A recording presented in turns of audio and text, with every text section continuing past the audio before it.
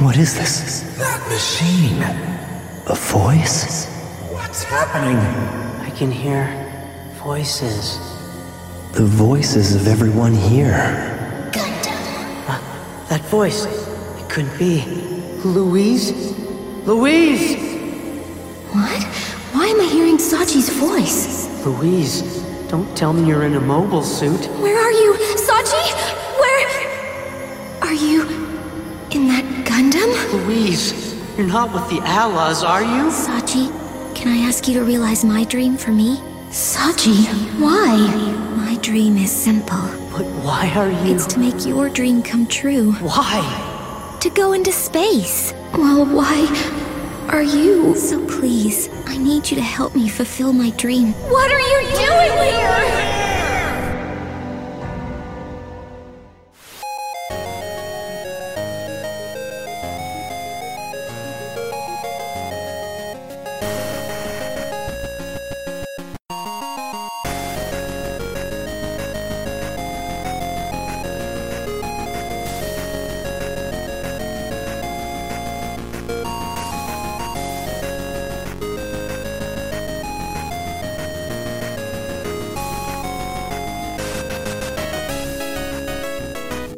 Hello and welcome to It's a Gundam, the internet's best episode-by-episode Gundam Seed podcast that's given 00 a try. My name is Jeremy. Screw the entire premise of Armageddon, we just need one mobile suit. I'm Tyler. That is not a good movie, but it's one that I enjoy. I don't think about it very often, but I do recall enjoying it. My name is Zach. I feel like it's a much smaller asteroid in this case. We already have talked about how Char's counterattack is just Armageddon, but good. I think the other thing that sets it apart... Okay, I think the reason Armageddon is a well-regarded movie is because nothing else came out that summer that could compete with it. No, it's because Aerosmith's Don't Want to Miss a Thing was exclusive to that movie. They wrote the song for that movie. Oh, really? I did not know that. Yeah. What? So you can't say there's Bruce nothing... Willis's daughter in that movie? They wrote it for it. I imagine they already had it, and this was a marketing thing. But, okay, that's fair. But you can't say there's nothing good about that movie because Aerosmith wrote Don't Want to Miss a Thing for it. So, but don't get me wrong, I don't think it's like a bad movie. I think it's like just okay is the problem. It also gave us Ben Affleck. Take of that what you will. It's a summer blockbuster. Some might call it a true afflection on humanity. I mean, he's my second favorite actor to ever play Batman. Is that true? I'm scared that's true, guys. So who's number one? Yeah, George is Clooney? it Christian Bale. Yeah. Okay. He's going to fight Thor. And if he doesn't say you should have brought more Thors, I'm walking out of the theater. What is that a reference to? I don't. Oh, well, he's playing Gore the God Butcher. Okay. The first story involving Gore the God Butcher is a story in which Thor is time traveling. So there are 3 Thors. There's Thor from the future, who is now the king of Asgard and has a robot hand. Yep. There is modern Thor, of course, and there is past Thor, who is not worthy to wield the hammer and has a giant axe. Okay. And Gore the God Butcher is going around killing gods and carrying out their hearts to make a god bomb. A bomb that will blow up and kill all gods at the same time across all timelines. Well, he's certainly living up to his title. Yes. He's an atheist who hates God so much he became a god, and he hates himself for it. That's not how atheism works. Well, people started praying to him because he kept killing gods. Okay, but Tyler, I think you underestimate the depth of his hatred for gods. Okay, hear me out. He is not an atheist because he knows gods exist. True. He is killing them. He is just like... Well, he wants to kill them to prove they're not actually gods, but... Okay, well, at that point, you're just like... Yes, it's semantic, right? But anyway, so the 3 Thors team up and go to fight him, and Gore says, you should have brought more Thors. Okay, amazing. Yes. That is a great line. Yes, and if he doesn't say it in the movie, why did they even make this movie? That's a good question. Only if he says it in the Where Are the Drugs voice, though. Well, but we can only hope, right? So we are watching episode 12 of the second part of 00, episode 37, Wait for Me, in Space. It's a good episode, so we have to get all the making fun of it early. I actually kind of like the title, not gonna lie. No, it's great because it's a callback to like a really important line that passed between Saji and Louise. I don't know. I like it a lot, actually. And I get to say in space. Yeah, also that. Well, you could say that about almost every single episode of the show if you wanted to. Well, no, You can say that about anything ever if you want to. Okay. because there are several that episodes that happen on Earth as opposed to Well, that's why I said space. almost every. Okay, we're splitting hairs. Are we in space right now? The answer is clearly yes. But Jeremy, are we in space right now? Yeah, not outer space. It's inner space, but we're in space. Space is the Anyway, we place. get our opening. Hey, first we get the post-credit scene from last week. That's fair. I'm just not understanding what the point of those after credit scenes are. If you're just gonna play them again as the forward bumper, This one's slightly different, though, because they also replay the conversation that Luis has with Saji over the conversation that Luis is having with Saji, which sounds kind of confusing when you say it, but it actually works but pretty it's well. the past conversation Yeah. over the one that they are having more recently. Yeah, I really like the way it plays out. It is a very different scene because of that, I think. Yeah, Even but though it's- then what was the point of the scene in the previous episode? Oh, I don't know. I don't know. That's the problem. Is that it's it is changed and the tonal sense is different in this one. Why does that scene exist in two places? I mean, to be fair, though, how many episodes of Gundam Seed and Destiny start with scenes from previous episodes to recontext them or get you back up to them? Just show them again to get you back in the action. Most of those aren't showing most of those are not taking place after the credits. That's what's so weird about this. Yeah, because it's literally the same after the credit scene. I mean, the after the credit thing is a stylistic thing I hate. What you gain from it is a huge bumper, right? You gain a fade to black cut that you can then come back in, which is sometimes good for pacing. For example, this scene in particular gets added to a lot because it's after the credits, right? But I don't see what the difference is between that just being the last scene and then the credits playing and them replaying that now versus them showing it at the after the credits. There are some that kind of needed a bumper to shift because they shift around so abruptly, but this isn't one of them. I don't know. I think it benefits from it, but you're right. It doesn't need one because it's literally Setsunu's being like, time to turn on the Trans Am. And then Saji's like, I've never done a Trans Am before. Oh, whoa, man. My hands. Where'd all my clothes go? Saji is experiencing alien clothes syndrome. Distinct from the alien clothes syndrome in Kill la Kill.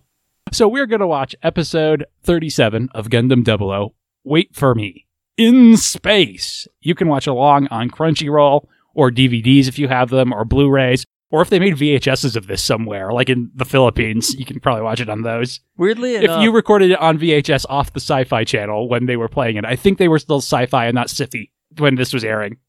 So we start out with the Trans Am activating on the 00.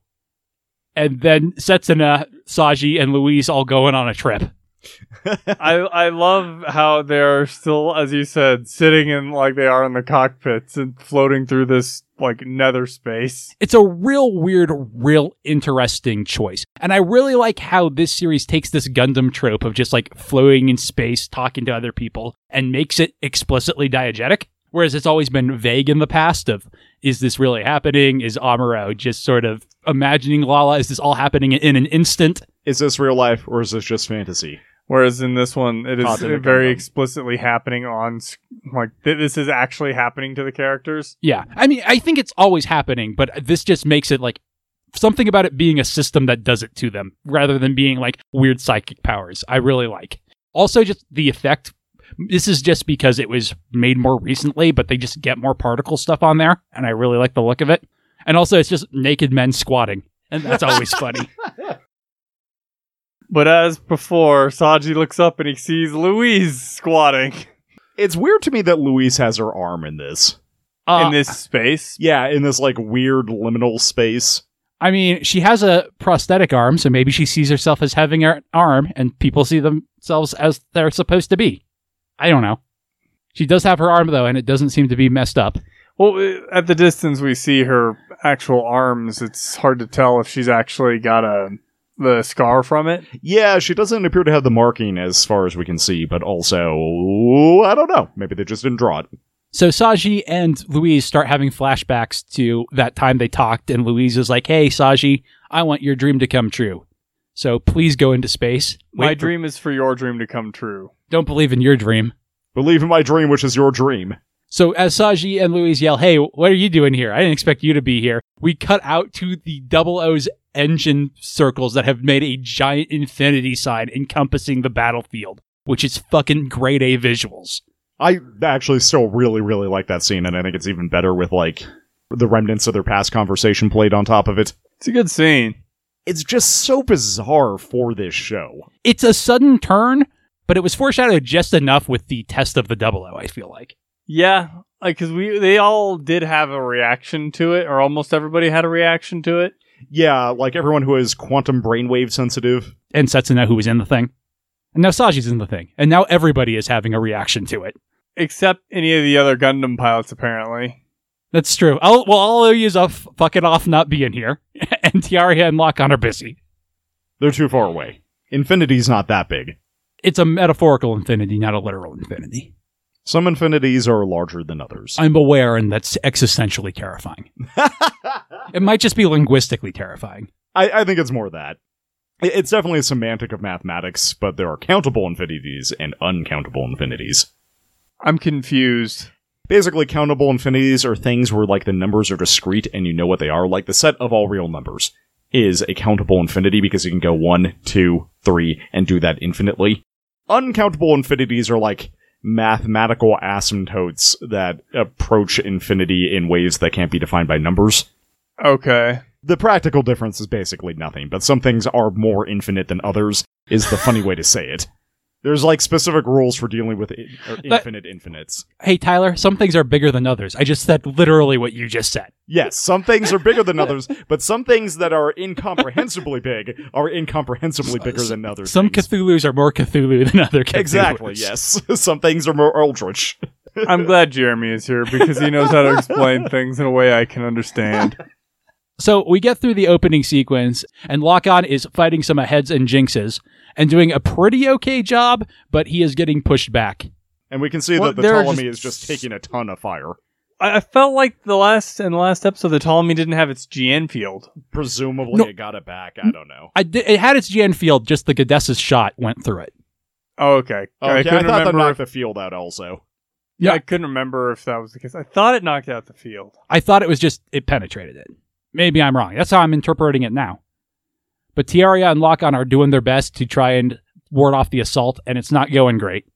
Meanwhile, cut to Super Setsuna, the legendary Super Setsuna. Kind of just wrecking face, honestly. Yeah, he's doing an Amuro destroying 8 Doms this episode. And he's taking Saji away from Luis. And I really, really like the decision to make Saji's cockpit face the opposite of Setsuna's, so he is facing Luis as he's literally dragged away. There are a lot of reasons I like it. I like that they get to be back in liminal space, but the only thing I don't like about the back-to-back thing is that all the shots that we see from Saji when Setsuna accelerates is that he is being pushed backwards, and that's not how acceleration works. It's the G diffuser. Yeah, there's something wrong with the G diffuser, Zach. There is no rational explanation that physics can provide for what is happening with Saji's cockpit. That's most of this episode. We'll get to hear the word quantum thrown around a lot, like that will fix it. I mean, quantum is a fun word. Yeah, it literally means something that's countable. Okay, here we are. There are quantum infinities and continuous infinities. Does that help? It helps me, but I already understood. So Bring Stabity. Remember Bring Stabity? He's got five Sabities, one for each finger. It's like, I can take you. I took you before. Remember last time we fought? When you weren't glowing red, I beat you then. I'll definitely beat you now. Well, I mean, he just doesn't know how the Kaioken works. So he gets his ass Kaioken'd pretty bad. Yeah, Setsuna absolutely rips this dude apart, but he's got a name, so he's able to actually eject, which I think is rad. No, the innovators just have, like, a patent on these escape pods. The normal mobile suits do not have this style of escape pod. Only the innovators ones do, because they're better than humans, and they deserve these rad 50s rocket Flash Gordon-esque escape pods that they have on But it's here. an actual escape pod, like a way to eject from a dying mobile suit, which we don't normally see in Gundam. I feel like we see it like half the time. Gundam Seed is really bad about it. Well, a lot of them don't have means to do that. Most of them have ejection seats like in the cockpit, because Wing is the same way, where the torso is in the chest. Yep. The torso's in the chest, Zach. The cockpit's in the torso, which is the chest, which means they can't eject. So Setsuna defeats Bring and moves on, and Ribbons is like, one of my guys died. One of my guys lost. He's not dead yet. Well, he will be when he gets home. Cut to Tiaria, who is slowly taking apart mobile suits, but more keep coming at him. And he's like, oh, I can't Trans Am. What if I run out of power later? I like that as a balancing mechanic for the Trans Am, because it's like, yes, you could go God mode for all of 20 seconds, however long it lasts. I don't remember how long they're actually supposed to last. It's never stated, I don't think. It's implied that the 00 Riser can do it for 3 minutes, but it's not clear if that is because it is special, and if it's special, if it can last longer or less long. I would assume longer, but at any rate, but then it has that period of weakness, which I like the fact, so it makes actually using the Trans Am a decision instead of started the fight, hit the button for my Super Saiyan mode. Which is what I said when we were doing Build Fighters about, there's actually like reasons not to do that in 00 and not to just have it. Now, by Build Fighters, they've used all those scenarios and they don't care anymore, but...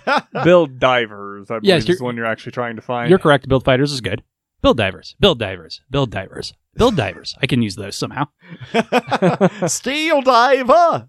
Anyway, I do also like that Setsuna and Tiaria have the exact opposite calculation on that, where Setsuna was like, well, better press the button now, and Tiaria is like, this is a tactical resource. The thing is, Setsuna is moving around, so he needs all the speed that the Trans Am can give him in this fight. Tiaria is basically acting as another shield for the Ptolemaeus. Yeah. So he can't afford to lose the particles for his own GN field.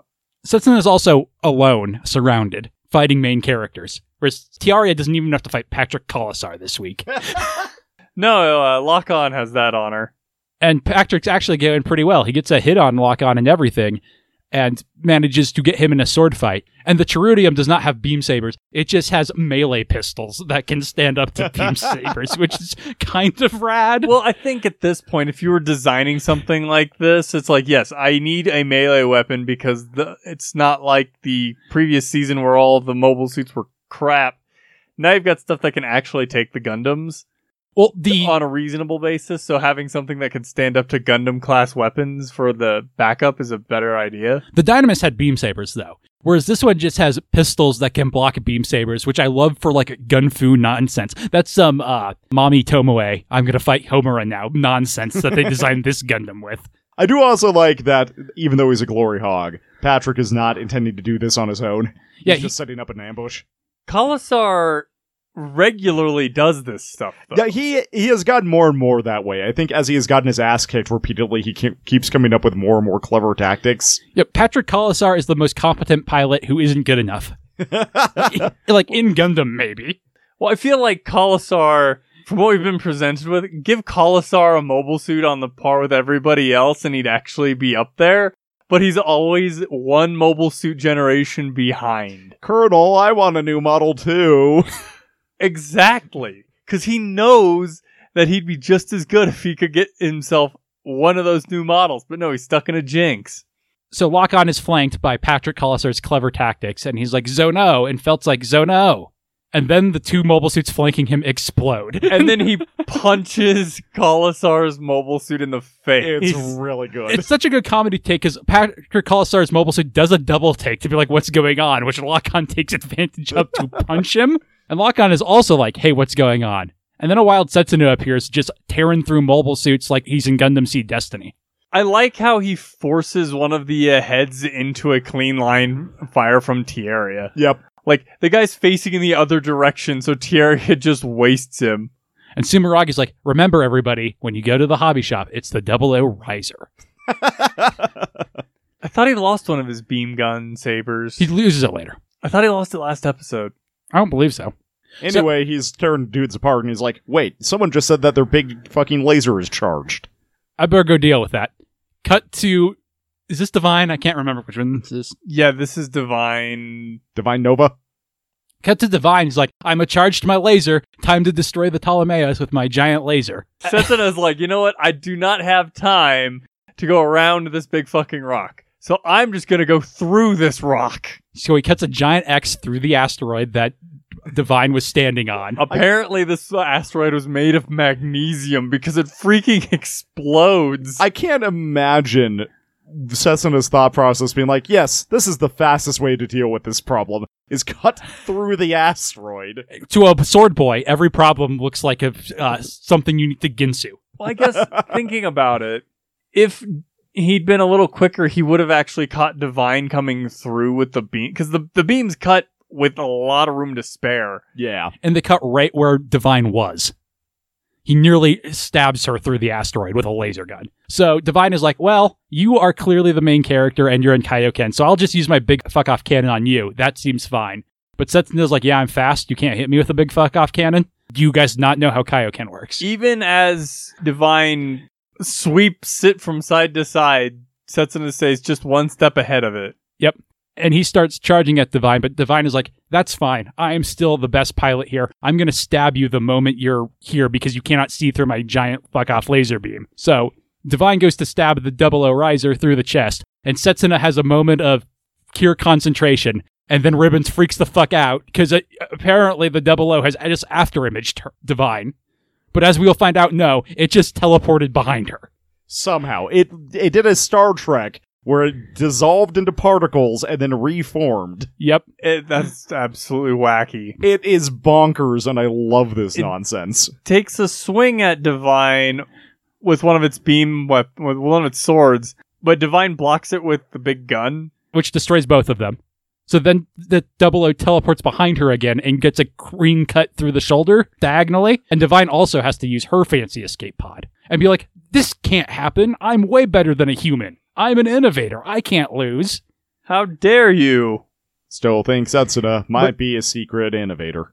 But then Setsuna's Trans Am wears off. Oh no, Kaioken ran out. Oh no, Saji ran out also. But I love how he's just like, well, the Trans Am wore off. Now I have some time to think. What the fuck just happened? That was a weird trip. I don't do drugs. I was raised Muslim, and even though I'm not anymore, still don't do drugs. Well, because Gundam doesn't do drugs. I guess the Trans Am is the closest thing to a drugs that a Gundam would do. I'm on Trans Am right now. I guess Zero System. Zero System is like acid to Trans Am's marijuana, right? I feel like Trans Am is cocaine. What are you talking about? Okay, fair. I see this analogy. The Zero System's definitely acid, though. Yes, I agree. So Saji is like, hey, I have to go see my girlfriend, so I hit the escape button. And Setsuna, looking over his shoulder, is like, dude, what the fuck? We're not done yet. Get back here. There's still bad guys and stuff. I know the music calmed down and it's like the battle's over now, but it's not. This is why you don't put untrained civilians in your hardware. I mean, no, it usually works out great in Gundam, though. I'm surprised Haro didn't just take control. And I guess in general, most of the Gundam pilots... Well, I was going to say most of the Gundam pilots are trained, but actually most of them are just civilians in mobile suits. In this series, yes, it's 50-50. Lock-On is pretending he's not trained. I assume Tiaria is trained, actually, well, I mean, to he some doesn't degree. belong to, well, I guess it depends on how you classify Kateron. But And most they of them don't are have trained by active- insurrectionist groups, right? But most of them have been trained. I'm just imagining a Tiaria Haro that just, an Alleluia Haro that goes, I have control. Yeah, now that you mention it, most Gundam pilots are actually, or most protagonist Gundam pilots are complete civilians until they get drafted because they have the Gundam. But the O-Riser is out of power, so it just kind of sits here drifting lazily in space. I love that shot of it like trying and just drifting away as Setsuna just stands there and watches it. He's like, you're going to be a pain in my ass, aren't you?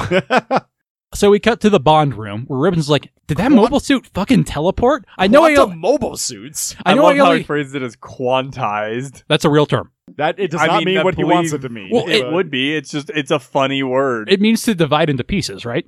That's my understanding. Technically, if something is quantized, it is countable. So, well, I assume what he is saying is that it became a number of very small pieces and then reassembled. That is what he's wanting to say. I don't think that's what that word means. Okay, I looked up the word, and that's the conclusion I came to.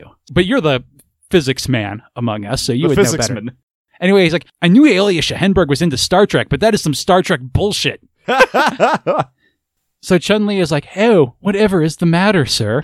But then Ribbons just smacks her. And he's like, nobody likes you, Chun-Li. Get out of this show. And Regina is like, yes, everything is coming to fruition.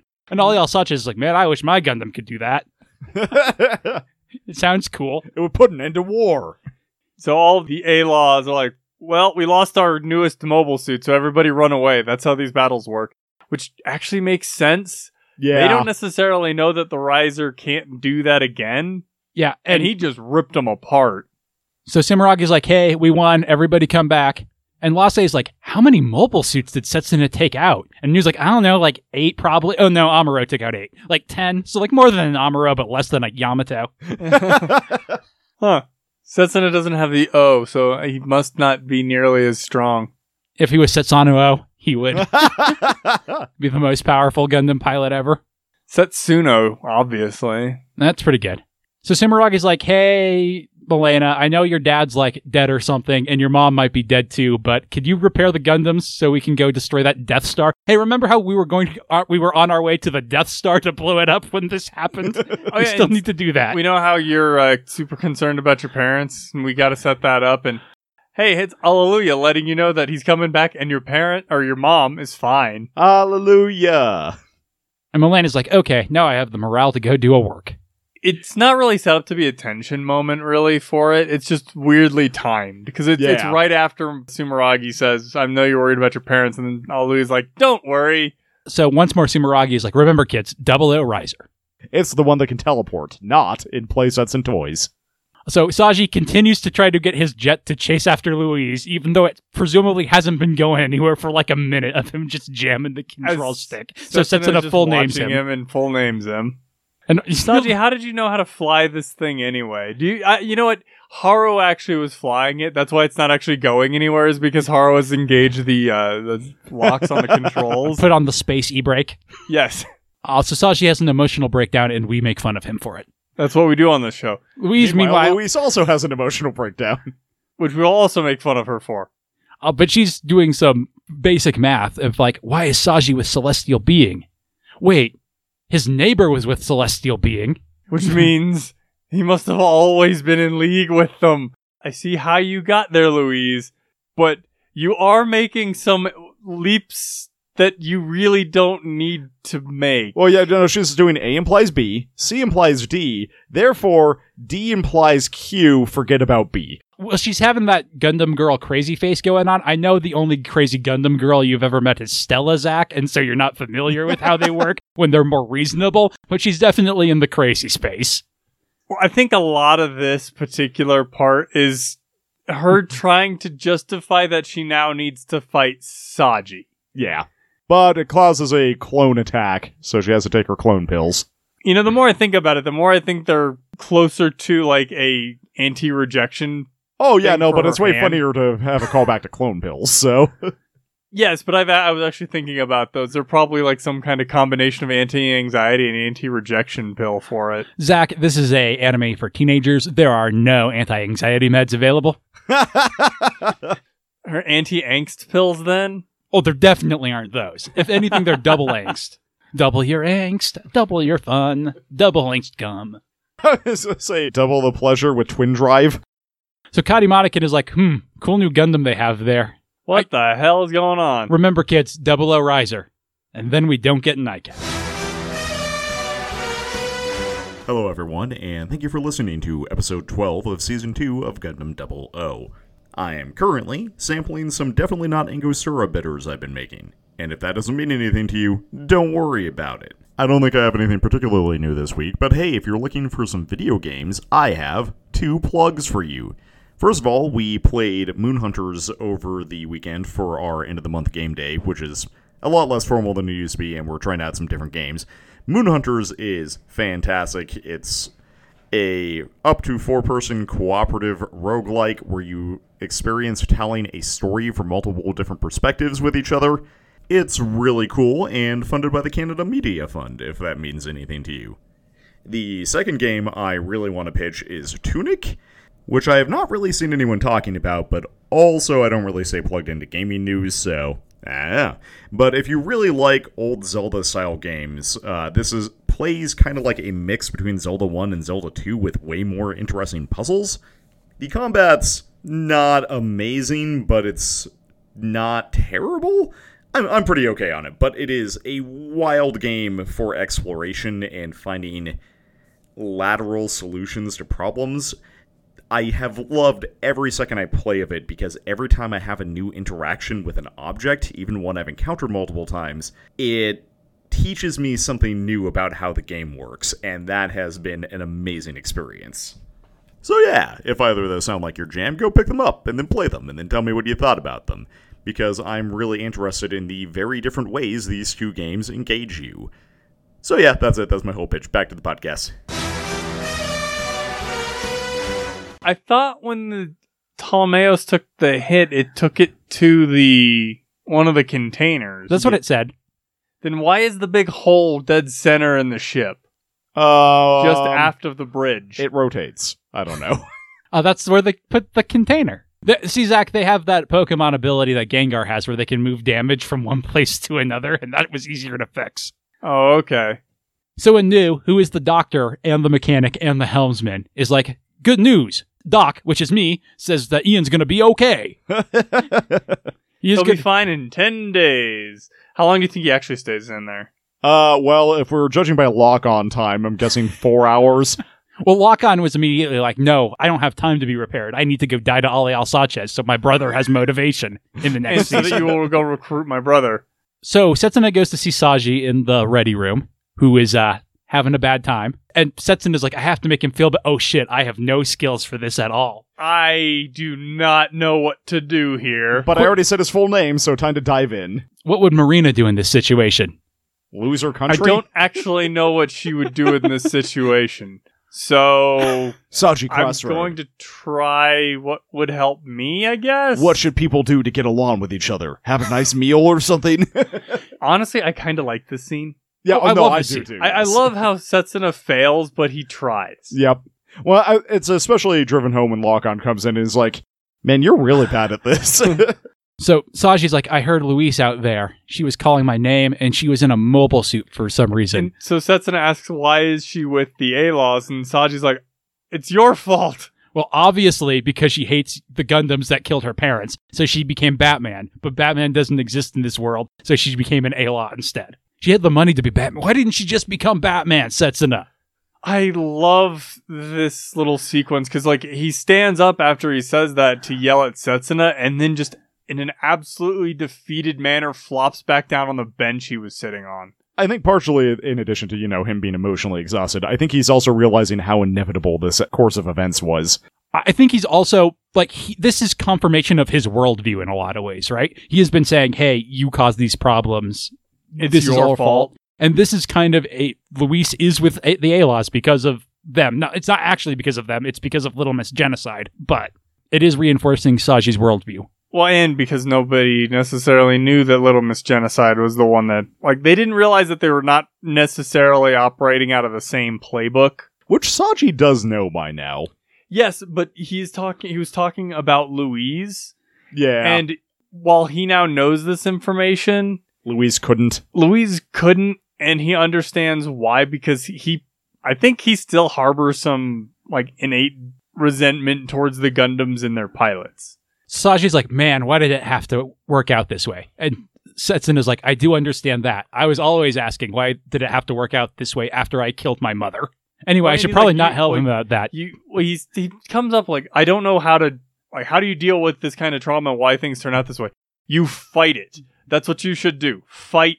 And Saji's like, dude, what the fuck? I'm just imagining Setsuna being like, rah, rah, fight the power. But basically. I do love that we see Setsuna's internal monologue, so we know that he's like, oh, when I was in this situation, I just had to fight my way through. And so when he tells Saji to fight, it's coming from a very internal place. This is how Setsuna dealt with it. But Saji just hears what they've been telling him all this time, which is, hey, fight with us and help us out. Yeah, fight with Celestial Being because we're in the right. He doesn't realize that Setsuna is basically just trying to tell him that if it matters to you, you need to fight for what you believe in.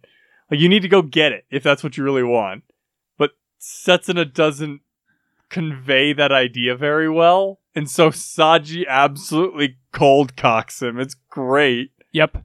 And Setsuna doesn't see it coming at all. I love how he just takes it and falls right on the floor, too. Yeah, he didn't see it coming, and I fully believe that if he'd really wanted to, he could have actually stopped Saji from hitting him.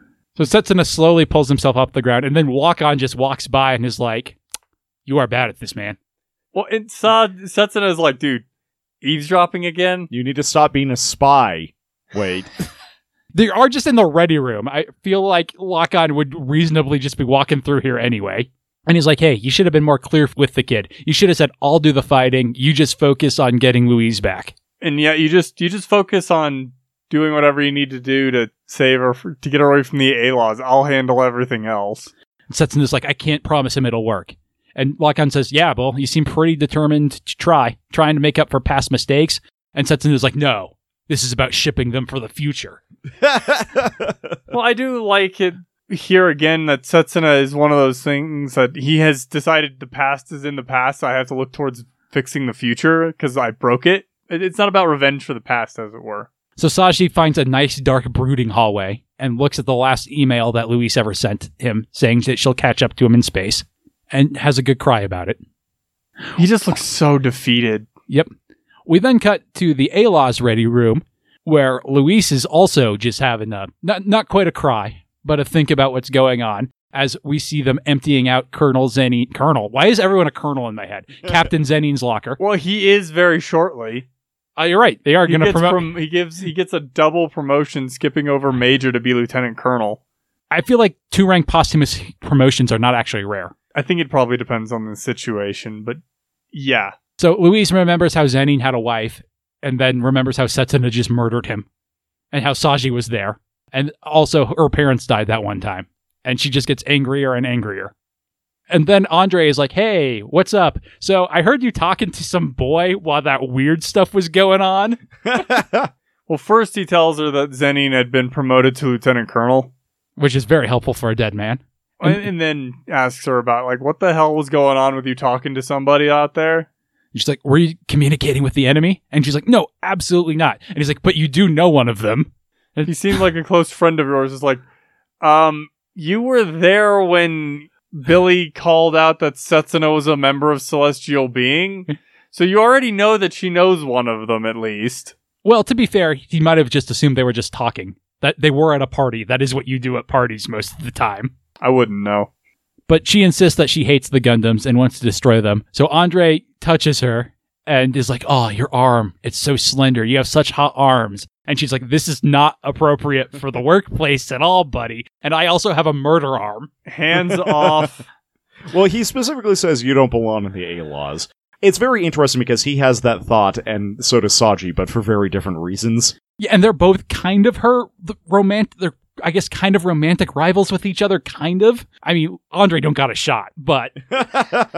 No, it is pretty clear Louise has still got something for Saji. And she is mad at him now. We then cut to Divine and Bring grousing about how they got beat by humans. And they're like, if Ribbons had just told us that they could fucking teleport, we definitely have beaten them. Then we get a negative flash. Say, Ribbons prepared message that day.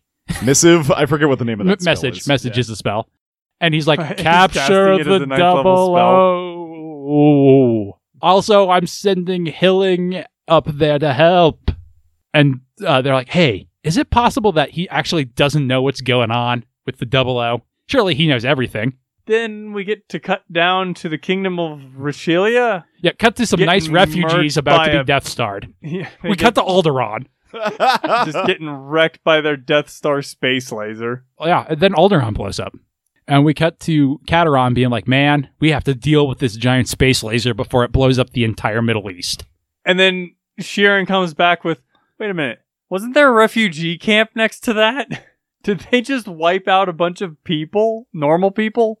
Innocent people. That's the word I'm looking for. It's like, that doesn't sound like the a-hole. Oh, wait, yes, it does. That sounds like their entire deal. Cut to Marina brooding over some children. Some sleeping children.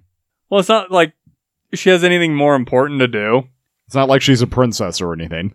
Of a dead nation. Exactly. It's not like she's a princess or anything. She's unemployed now, so. Maybe I should become a plumber. Nah, she'd do really badly as a plumber. She's thinking maybe I should be an influencer. Have you seen my hair? She does have some pretty good pop star credentials, I think. Worked for Lacus Klein. Cut to the least pop idol character in the series, Sergei Smirnov.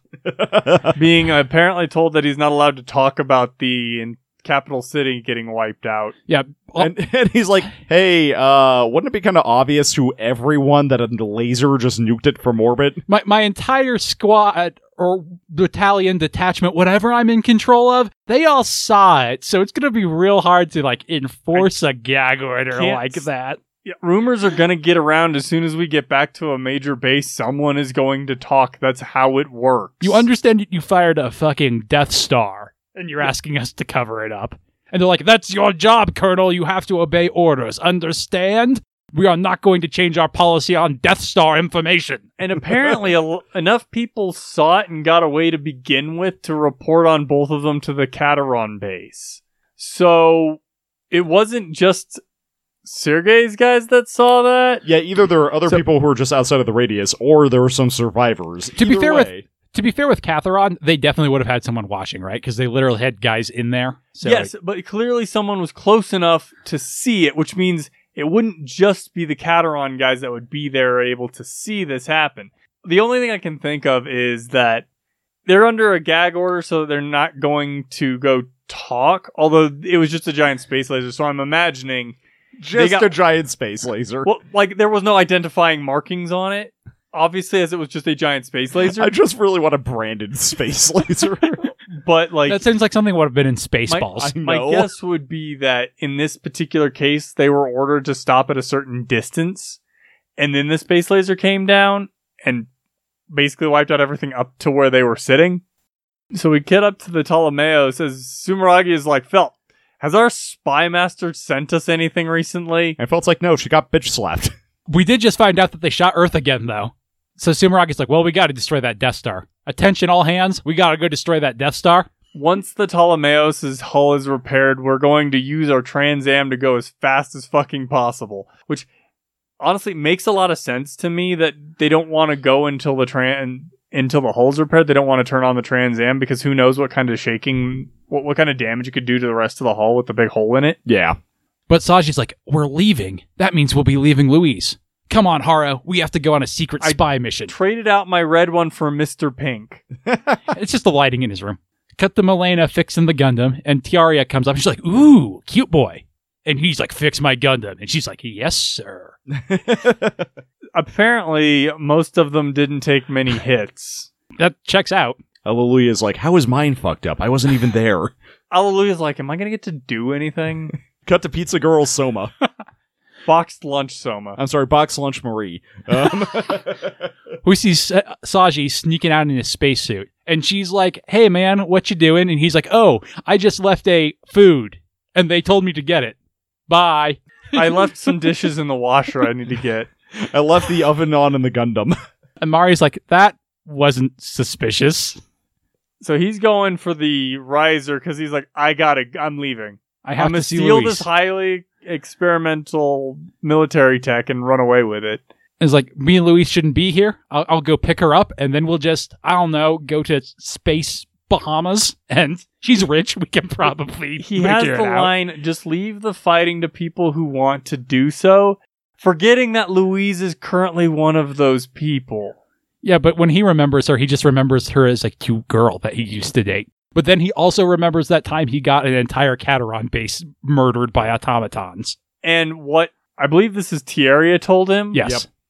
About that just being inadvertent malice. And he's like, oh shit, I almost did it again. I almost just stole their super cool MacGuffin and ran off and got everybody killed. I marked this one in my notes as the return of the Hall of Judgment. So Saji starts having a breakdown in the cockpit. And Setsuna, just watching, making sure he doesn't go out, is like, that sucks. Do we think Marie went and told him that she saw Saji? I'm willing to believe that. I'm also just I'm also just willing to believe that Setsuna intuited it. I do anticipate this is more of like, I think Marie went and told Setsuna, hey, I think Saji's going to do something, and that's why he was there. Because otherwise, Marie seeing Saji in the hallway there makes that scene not make any sense. Oh, it makes it pointless. But yeah, hey, pointless. This series is no stranger to some pointless scenes. Yeah, but I like that idea. So Sumeragi's like, hey, remember that hull we needed to repair? It's repaired. Trans Am, boys. It's time for us to blow up a Death Star. So, do we think they get additional Trans Am power the more Gundams they Trans Am? I would assume so. It makes sense. We then cut to Louise, who has found her own dark room to brood in, and she's looking at all the cute photos she took of her and Saji. As Saji is having his breakdown superimposed over this, and So Louise selects all and hits delete and is like, yes, father, I will become a guy who hates Gundams. And Saji starts Louise's name to end the episode. I mean, he can't have that much, can't be that broken up over it because he didn't full name drop her. I was just about to say, Louise Hallaby! No, he always calls her Louise Crossroad in his head, and it would be too sad. I was thinking about the Space Bahamas. Bermuda, Morocco, come on, Pinky Haro. Although, the more I think about it, I think the whole, like, full name drop, that's more of a celestial being thing than it is anybody else. Yeah, I don't know that we've seen anybody else really do that on a regular basis. It's the two people with no social skills and celestial beings, so yes. Sumeragi does it on occasion. The three people with no... Oh, wait, no. That doesn't quite track. Sumeragi is actually a good leader. I really like that last scene. I really like the swerve that they do with Saji not leaving, because it really feels like they're setting up he takes their super powerful, awesome thing, and then they don't have it for the Death Star fight. But I like that it's instead a huge character development moment for him. Yeah, he learned a lesson from the last time he accidentally got an entire base destroyed. Remarkable that a character actually, like, had that lesson actually learned instead of having to go through the same thing multiple times. I do like also how, like, close the parallels are and that he realizes that this is, like, exactly what he was doing before. I really like that scene. But wait, there's more. After the credits, we cut to Catharon, who's like, all right, all of our space forces are in position. They're about to attack that Death Star. This battle is going to determine everything. And Shirian's looking at it like, we can't stand up to a doomsday device. But Klaus is like, we have don't faith. have nearly enough small one-man fighters for this. We sent our only main character to Celestial Being. I feel like Marina has I do main too. character protections. I don't think Shirin considers Marina a part of Catharon, though. And she's not in space. That's true. I would definitely see Shirin not thinking of Marina as a member of Catharon. Anyway, Admiral Akbar is like, it's a trap! And then the satellite starts moving its giant death cannon towards them and blows up a bunch of Catharon ships. This seems like it would have an awful lot of blind spots. Well, it can point up or down. So... Which, coincidentally, the Catharon fleet is actually coming at it from above, which I kind of like the fact that we've got a space battle using the Z-axis. Yep. It's hard to Unfortunately, animate. it doesn't work out for them. So the Ptolemaeus crew is like, hey, they just fired a third shot randomly into space. And so Sumeragi's like, they don't just do that. Who'd they shoot? And Lockeon's like, no, all of my friends. But he guesses before it even comes through that, yeah, Catharon's space fleet just got blasted. And Setsu's like, these innovators suck. I do not like their Death Star tactics. And that's the end of the episode. Really good one, I think. Yeah, no, I think it was actually kind of a banger all the way through. As weird as it is, I kept looking at it going, there's no way this is almost, like, there's no way this is 20 minutes. And then the credits came on, I was like, really? Yeah, it kind of flew by. I think part of it is because the first half of the episode is so action-packed, and then ends on that, like, really emotionally poignant note. It's very Gundam Seed in its pacing, right? In a very good way. I'd agree with that. Do you have a high point, Tyler? Oh, boy. So many. I think the one that I'm actually going to go with is Saji and Louise both looking at photos at the same time, and Louise deleting hers. Well, I love that. Saji isn't looking at photos at Is the he time. not? Okay. No, he's having his moment. Yeah, Okay. he's in a jet going, I want to leave on a jet plane, but that would only cause my character to regress. But so I do really like that juxtaposition where he's like really hung up on her and she's like explicitly making the decision that he's no longer worth caring about. I think, spoiler, she's probably still hung up on him, but that remains to be seen. I kind of want the series where she just like totally gets into Andre as a rebound guy, but that's not the series we have. I'll spoil that. Then Smirnoff can be like, oh, I just lost a daughter. It's great that I have a new one now. Zach, do you have a high point? I think I have to go with Saji not taking the riser. Yeah, that's absolutely it for me. But since you took that, it's going to be Setsuna being like, hey, a voice? And him hearing the giant cannon thing. That's so Gundam, and I love it. It's also very Star Wars, like, use the Force. And then he cuts an X and an asteroid to go beat her up.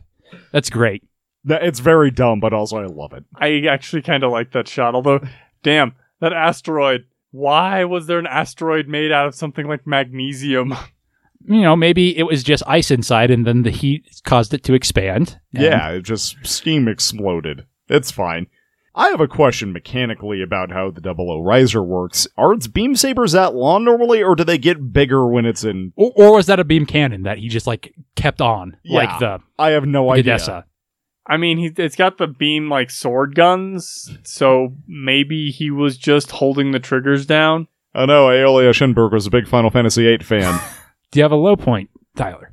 I think it's actually going to be the scene with Divine and Bring Stabity getting a psychic message from Ribbons. Which, I don't think it's, a bad scene necessarily. It's just, we have never really established that the Innovators have psychic telepathy powers. Well, we kind of have. And Have we? They have a telepathic link with Vaya, right? And Regina and Tiaria explicitly have a telepathic link with each other. Okay, that's fair. I assumed it was just between pairs, but Ribbons is the king of pairs. Yeah, and and if they're connected through Veda, I can also see that being a thing. So, Zach, this is actually pretty hard. I think, for lack of a lot of better options, I think I have to go with the scene of Louise and Andre in the Ready Room because I'm not entirely sure what that scene is in service to.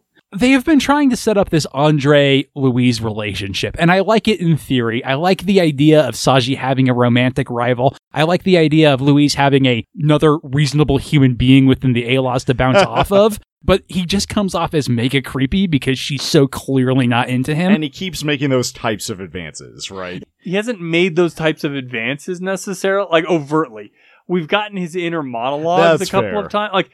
It is definitely in keeping with the inner monologues he's had, but this is the first time he's actually said it to Louise. Yeah, it's also a really weird thing to say to someone that you've shared, probably 8 sentences with. And your arms are so slender, you don't belong in war. And they're going for you shouldn't be here, but it just comes off as demeaning. Not like you're in the wrong place, which is what they want it to come off of. It comes up as a girl shouldn't be here. I assume that's what it's supposed to come off as. But Andre never had that feeling with Soma. That's a good point. Who he was paired with for a while. Also, she's she psychic. technically outranked him. Yeah, as but he well. could still think that. That is true. It's just, Misogyny doesn't care about rank, Zach. it is weird that it's I don't really get why that is a thing. Like you said, it makes him sound just like a condescending dick, not so much that it's supposed to be, anything else.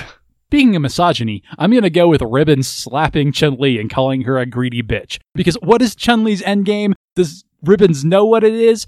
Is Chun-Li responsible for 00 Riser in any real way? I don't actually know what her endgame is, but I will admit I was finally a character I dislike has gotten there a little bit of comeuppance. I actually took that to mean that Ribbons is a lot more emotionally unstable than he tries to present to everyone else. Well, there is that. He comes off the rails as soon as his plans get even the slightest setback. Yeah. Do you have an MVP, Tyler? Oh, boy. Man, I hate to keep doing this. Probably Saji. It's actually between Saji and Louise for me for this one. That's super fair. I think I'm actually going to give it to Louise. She needs more MVP points, and I actually think she did a lot of the, emotional heavy lifting this episode. At least as much as Saji for me. Zach? I'm actually kind of agreeing with you, Tyler. I don't want to keep just foisting it off because there's so many characters in this series, but man, the fact, going back and calling back to Saji's mistake previously and him literally learning from that mistake and being I was going to do the same thing again, I have to give it to Saji for that. Yeah, I mean, it's like they gave him an actual arc or something. It's kind of nice. Yeah, What's yours? It's also very hard to pick between Saji and Louise. I think I give it to Saji mostly because of the awkward Andre scene. And I hate to take away from Louise because of that. But the scene, it just takes away from this episode, unfortunately. I actually liked that scene for the fact that Louise gets to go, I've got a robot arm, bitch, and then just walks out. That is true. I also wanted to give it to Saji because of that moment between him and Setsuna. When he gets up and is it's all your fault, it's you. And then, he just sits down so defeated, even I know that's not inherently true, and I can't lie to myself and keep this indignant rage going. Yeah, no, I kind of agree. I think Saji actually did more of the heavy lifting this episode, but it's so rare that we actually get to see Louise be a centerpiece like this. That's super fair. It's definitely between them, right? The second half is kind of about their relationship. Setsuna's also like Setsuna's an honorable mention, like you I think. said previously, Jeremy, every other character has basically done the growing up portion of the be a shitty teenager. Yeah, Setsuna is trying to be Saji's dad. Or at least big brother. He's trying to get these kids together because he's invested in the relationship like we are. Whereas Louise and Saji are still kind of in that teenager mindset and have to grow and learn. I just imagining Setsuna be like, "Dear diary, forget about the Ptolemaeus. The only ship I need is Saji X Louise." It shows Setsuna's growth too, because he's gone from not caring about these people at all and just sitting awkwardly and having pillows thrown at him to realizing that he could have been Saji and getting invested in his problems and trying to fix them for him. Yep. I don't even feel like Setsuna wants to try and fix Saji's problems for him. He seems to want to give Saji the tools to fix them for himself. He says fight, and Saji gets all indignant.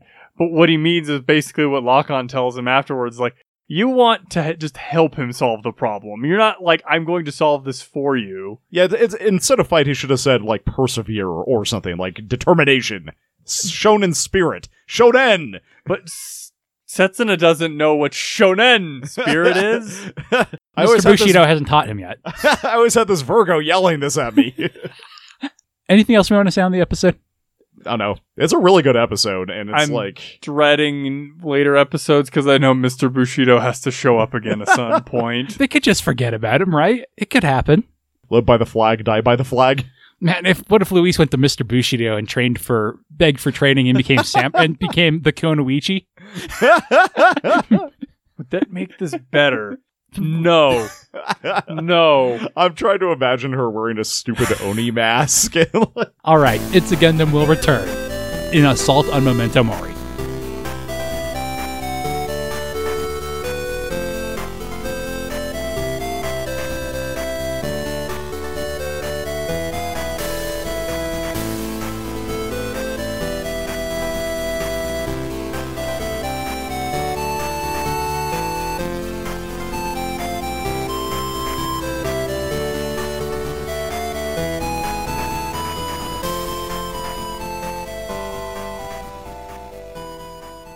Eavesdropping again? It wasn't my fault I overheard.